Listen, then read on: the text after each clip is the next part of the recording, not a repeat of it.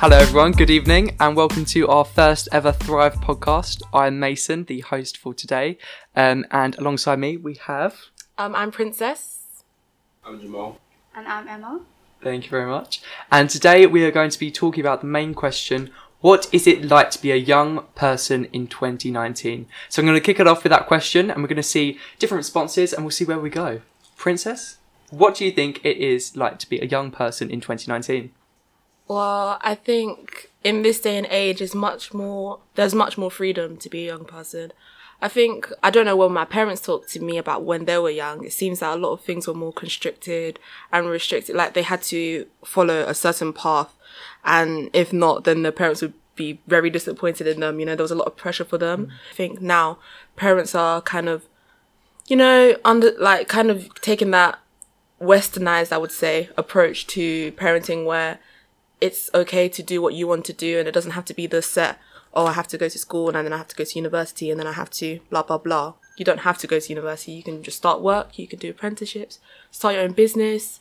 You know, I think there's a lot more freedom and like room to grow and stretch. A lot more opportunities, isn't there? Yeah, and a lot more definitely. opportunities in the first place. Do you think that maybe then when some families are currently still having that traditional sort of outlook, do you think that is because of their previous baggage, if that's the sort of term to use, of their prior sort of experience? I think that the parents, a lot of them are, they've moved from their own original countries and they've moved to a new country, and they don't want their child to go through what they experienced. They don't want them to struggle as much as they want them that they did themselves. So they just want the best for their child. It's not out of malicious intent or anything. But with that good intent, they don't realize that they're so stuck in their ways. They think that this is the only way to be successful and this is the only way to make money or good money. And with that, it kind of puts this kind of box. It puts their child in a box where they can't be themselves and they can't express who they want to be. Even if it's not even a creative thing, if they just want to be a builder, but the parents want them to be a doctor, it creates a friction and it kind of, Yeah. That was quite interesting because you brought up it from a migration perspective as well. Do you think it's the same from sort of those people migrating from one country to another, from those people who are actually living in the country? It's more common in people that are immigrants and migrants and people that are not from this country, but you do also see it in those that have that British values. This is what we want to do and this is how we must go. But I think people just like loosening up, and just as people that are not from this country, they're also loosening up too. So hopefully in the future it'll be even better. Sounds positive. Yeah, love that. Jamal, let's move on to you. So what do you think it is like to be a young person in 2019? Anything? So I think social media is one of the biggest like expectations people can have of you now. People are so worried about having bigger Snap scores, how many views they have, how many followers they have on Instagram, and it's just society's totally changed from hearing about my parents' experiences. Obviously, technology, like I said, it's evolved again, and obviously, you've ghosted off social media, so it's totally different. I think maybe that is the way to go. Take a break from social media. I mean, obviously, with exams coming up, I'm definitely gonna have to do that eventually, but it just changes the way you think about so many different things because you're always thinking, oh, should I do this? Oh, should I do that? Where you can't just live your life like freely, like you're wondering what people are thinking about you constantly. So it's just expectations and technology. It's just a big thing that, to be honest, it might have even impacted on mental health as well. Yeah, 100%. And there's definitely a strong link between the two there. Just a bit of context for our viewers. So as of the 1st of January 2019, I went on a little digital detax. So I've got rid of my Snapchat, Instagram, Facebook and Twitter. And it's actually been extremely beneficial to me. I've found I've had a lot more time and abundance of time to do more work. Obviously, because I'm in sixth form now, my work is a lot more demanding, shall we say. But yeah, I found it extremely useful. I think after the first week, it said on my phone, my screen time went down 60%. And now I think I only use it, even though it still sounds a lot, I think I look on my phone and turn it on about an hour a day. That's not Exactly, but it sounds a lot, but actually compared to when you look at the statistics, like from your screen time in whenever, I used to have like 5 hours a day, just even if that's just turning on the phone to look, and the amount of pickups was about 150 or something, and now it's about 20. It's really interesting. But yeah, brilliant point you pick up on there about the idea of social media and how that does have a strong link to mental well-being. Moving on to Emma, what do you think it is like to be a young person in 2019 after sort of what Princess and Jamal have said? I think it's really, really difficult actually and hard because it's really hard to express yourself because you're scared of what people will say / believe about you. And I don't feel like people give you that time to understand what is going on in your life or what's really happening. And I don't feel like I feel like people perceive you on social media as different to people than what you are in real life, and I don't think they give you the time to really express yourself. And especially with your parents, because they grew up in such a different time, not time, but like different things were going on. Like social media wasn't such a big thing, mental health wasn't really, it was a bit less, it was like more taboo back then, and people just thought they didn't really know they had mental health problems. They just thought about it wasn't other really things. tight labelled, was it? Yeah, that was the problem. And then like I feel like people are scared to do things because they're scared what people say, and I don't think that's right, obviously, because it's your choice what you want to do. And I feel like we need to get that message across 100%. Like, that's your own person, that's your choice what you want to do with your life. Yeah, I mean, you were saying about the idea that we need to change as a society. Do you feel like we have made any changes in that sort of direction, more positive, in terms of how we address mental well-being and how we sort of promote talking about people's mental well-being, to treat it, as someone once said, the parity of esteem, making the mental and physical well-being have the sort of equal importance? What's your opinion on that? 100%. I feel like now we accept it more as a society altogether. Like, we accept mental health 100% more. Like, there's more help available, there's counselling for young people, and it's not an age, like people think. I feel like back in like maybe 10 years ago, it was like, oh, you can't have a mental like problem at age 12. Like, it was taboo, wasn't it? Yeah, almost, like you're like young. How can your life is good? Like, you have no worries, you have no bills to pay. But that is completely different because we, as young people today, we face different challenges like cyberbullying. Like, that was never. How can someone like comment on something that they've never experienced or they've never had? Like, they've never had to deal at that with young age as well. Yeah, 100%. Like, how can you say that's not going to affect the person? Like, get over it, when you have never really understood that concept because you've never been in that situation. Yeah, I completely agree with you, and there's some very valid points we've got there. What I did notice as we were going around, we've spoken a lot about the negatives of social media and sort of the negatives of being a young person in 2019. Now, my question is, what are the positives? What positives do we have that maybe out of social media, out of multiculturalism, etc., what we've been discussing so far? So, Princess, what positives do you think we've got at the moment? I think, although there are a lot of negatives, there's always a silver lining. And I think with social media and the globalization that's really taken a peak, I think it's amazing to see so many young people connecting. And even though there's a problem with, we'll always have our heads down, we're always looking at the phones, we're never concentrating, I think that there's a whole nother world to be explored in our phones and in our computers and on the internet that we would have never experienced if we didn't have technology and if we weren't as fortunate to have grown up in the 21st century like this.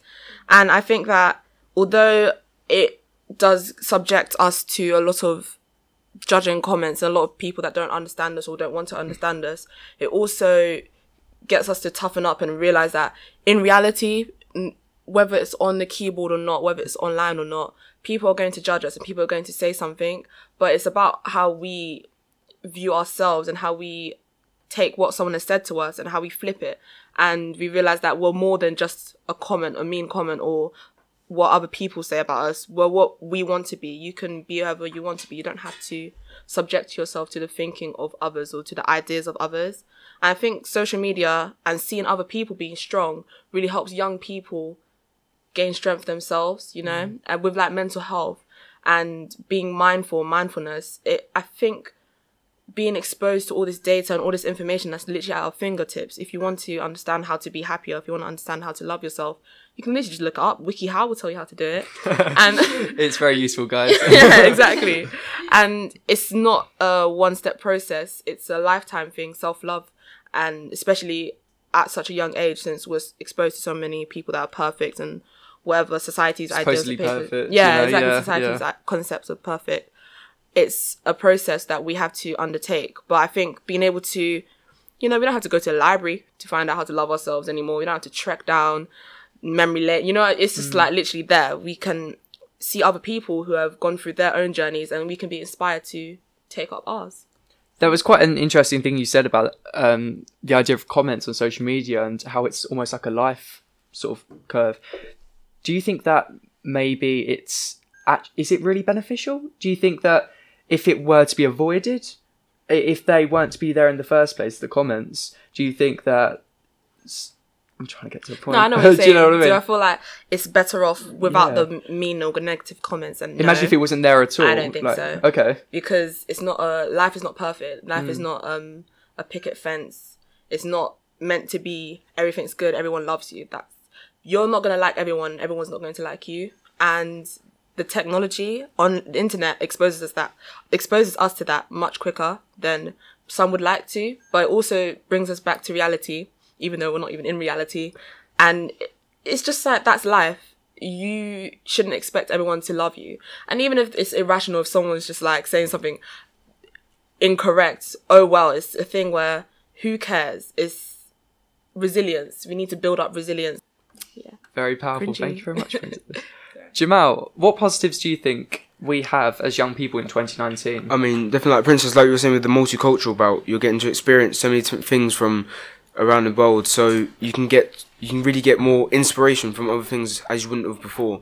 I mean, I know I've developed idols from seeing on social media, whereas before my main idol was football. It was always watching it on TV, so it's definitely a way to develop and inspire maybe even the younger generation into a bigger thing, such as sport or even their own aspirations that they may have. Yeah. Yeah, you were talking about idols and how sort of you can find them sort of more accessible and all the time sort of on social media. Do you feel like sometimes though that those idols can be unrealistic in their image? Oh yeah, definitely. I mean, portraying? I know there's a lot of things going on TV where obviously news is somewhat fake and you have all this fake news on social media, but I guess it's about finding the right kind of thing, right kind of person, like people that are doing things with good causes. I know there's a lot of YouTubers that are now starting charities, even this new whole Fortnite thing. They're using the money they're getting from that to develop charities and to help people that are less fortunate and things like that. So it's all about like being persistent with it and understanding what they actually do. Yeah, definitely. And it's definitely about making sure you find the right sort of media, not the media which may dissuade you or take you down a path which is actually unrealistic to sort of reality, if you know what I mean. Moving on to you, Emma. What are the positives of being a young person in 2019?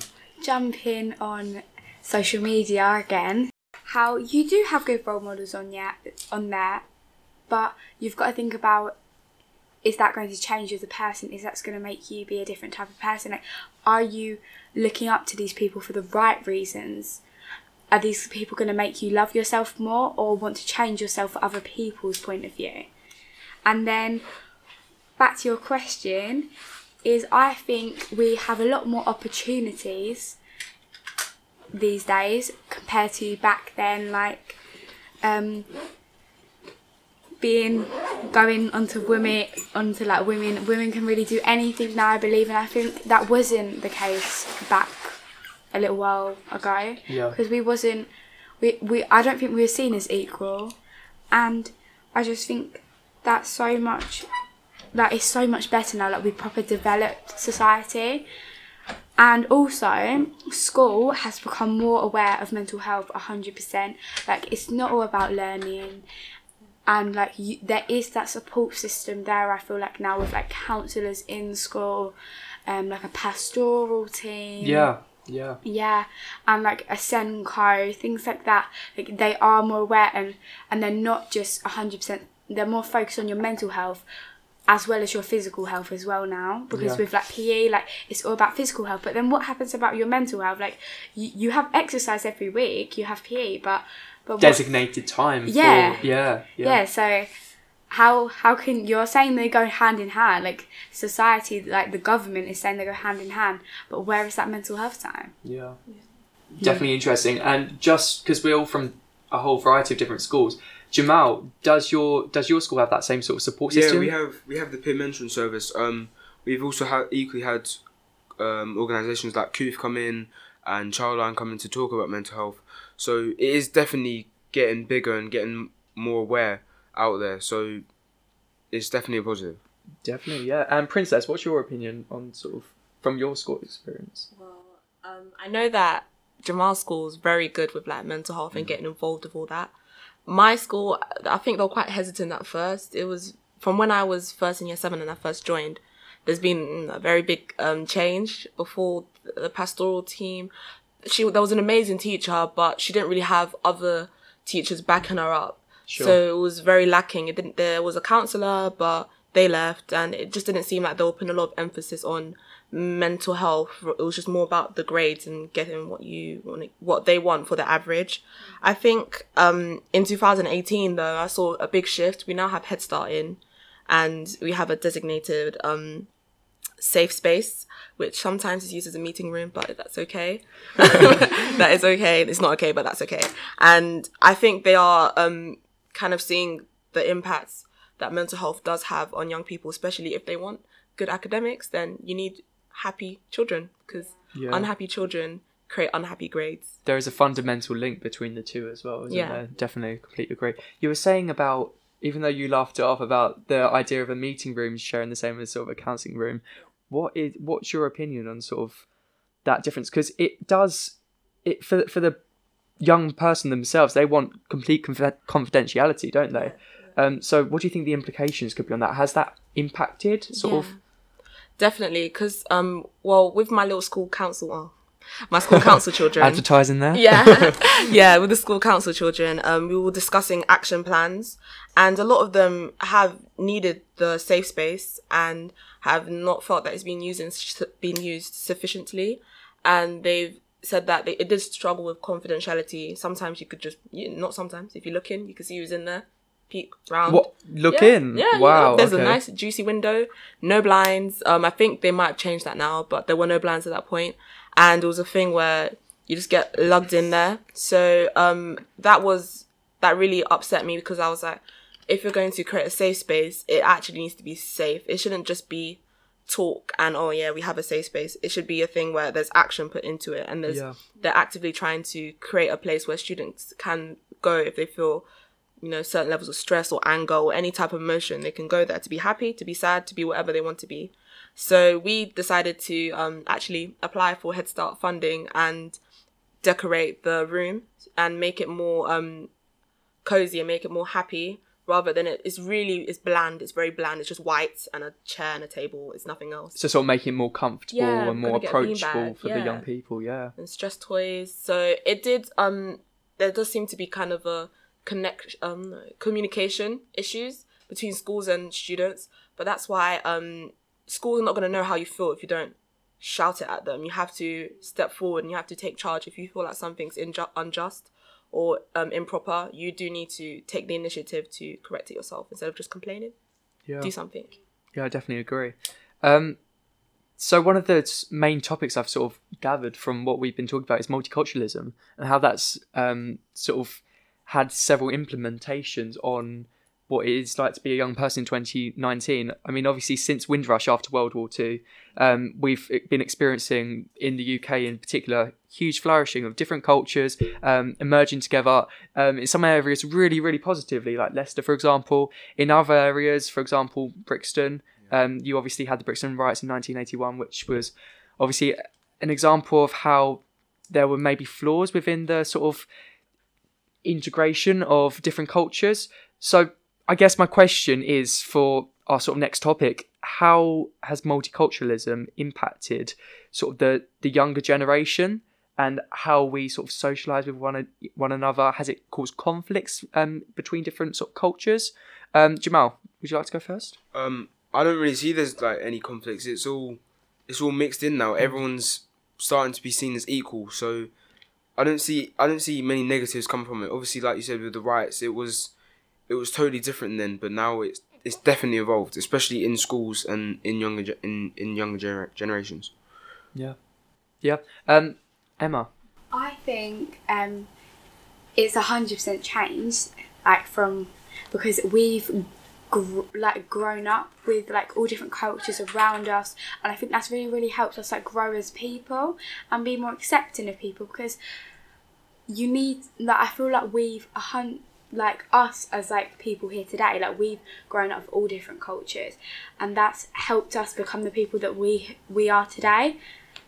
And like also I think, I don't know, like it's like, no, I get where you're coming from. Yeah. No, but do you feel like even though we're very sort of embracing with multiculturalism in our area, have you witnessed sort of areas of discrimination, yeah. racism, examples of that? Yeah, 100%. Like even people say it is a lot better now, but you do still get them incidents where it happens, which it 100% is not right whatsoever.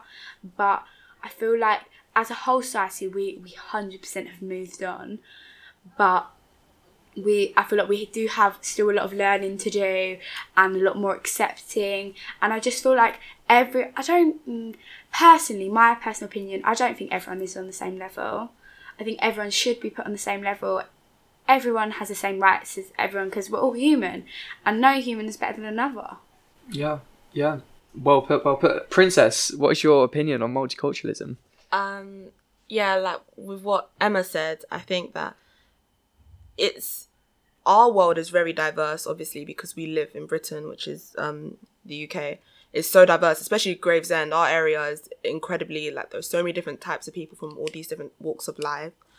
And I think with that does come a lot of prejudice and a lot of discrimination. And obviously it's not crazy as it used to be before. I feel like, especially as a black girl, I'm very fortunate to have grown up in this environment.